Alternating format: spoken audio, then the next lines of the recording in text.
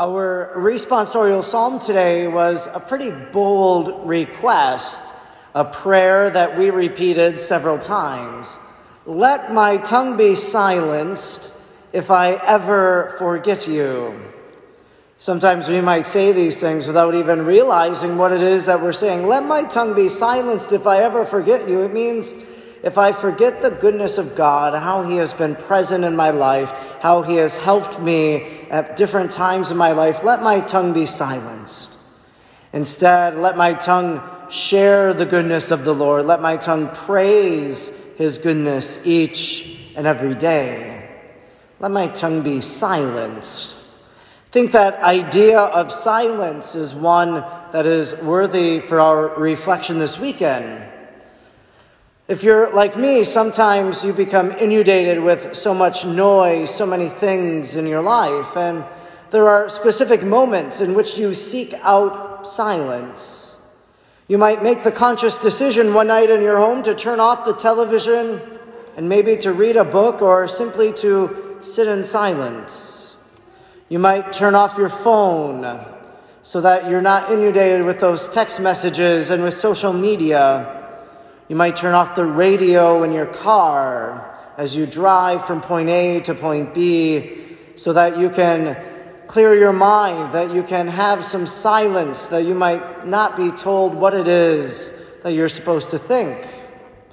Maybe for some people, they search out a place where they can find silence for just a few brief moments.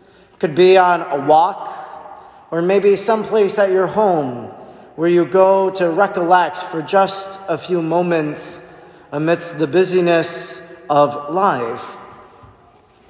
What are some ways in which we practice silence? That silence is demanded of us, that silence comes to us.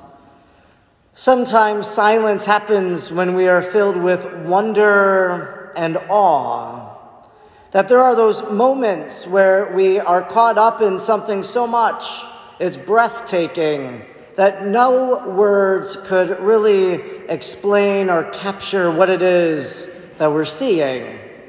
You might see this as a sunset, perhaps as you gather with family or whatever the case might be one night, and you all watch the sunset as it goes down under the horizon.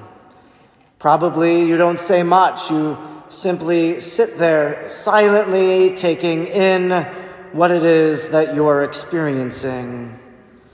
Might happen if you go to an art museum, you see some magnificent piece of art, some masterpiece from one of the great artists of history, and you stand before that piece of art, and you're silent as you behold the wonder that it is.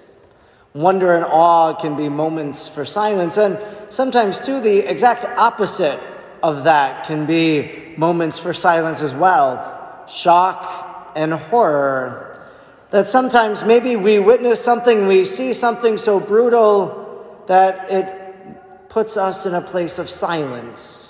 Again, not knowing how to respond or what to say. Shock and horror could be silence at the news of someone's death. Could be shock and horror at something that we've witnessed. I'll never forget a number of years ago when I was driving down Highway 29 that there are a few cars in front of me, witnessing this car pull out and getting hit, going into the ditch in the median, and realizing that perhaps this was a fatal accident. It was the shock and horror of witnessing something like that it shook you, that you didn't know what to make or what to say in that moment, and to find out later that night on the news that indeed that person, that driver, perished in that accident. So shock and horror can move us to silence. When we listen, that's another opportunity for silence. When we're participating in a conversation, sometimes we might interject, maybe we interrupt, but we listen to the person as they tell their story, as they relate whatever it is that they are sharing. We listen and we are silent. When you're watching a movie or a TV show, you watch the film, you watch the show in silence, unless maybe you comment on a few scenes here and there. but then you discuss it later with the person that you may have watched it with. So listening is a time for silence, and really that's true in the spiritual life, that we listen for God, that in the moments of our silence that maybe God wishes to speak to us. Of course, we won't hear the voice of God audibly, probably not, only a few people have heard that.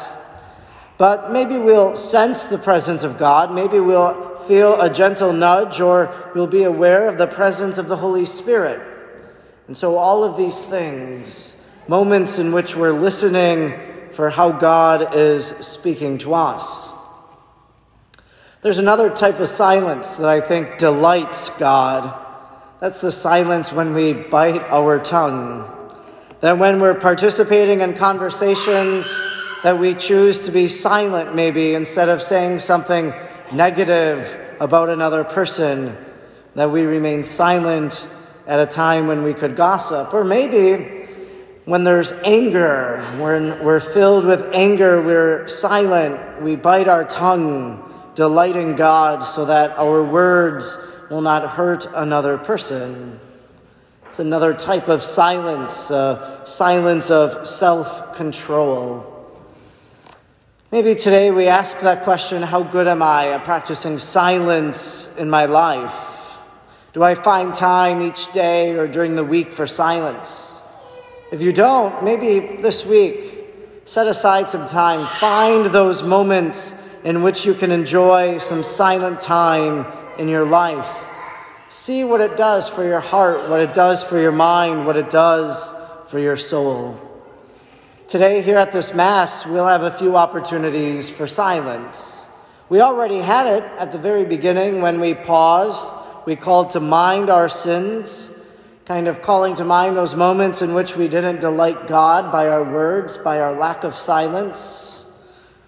And then, after this homily, there will be a few moments of silence to see how it is that God speaks to us.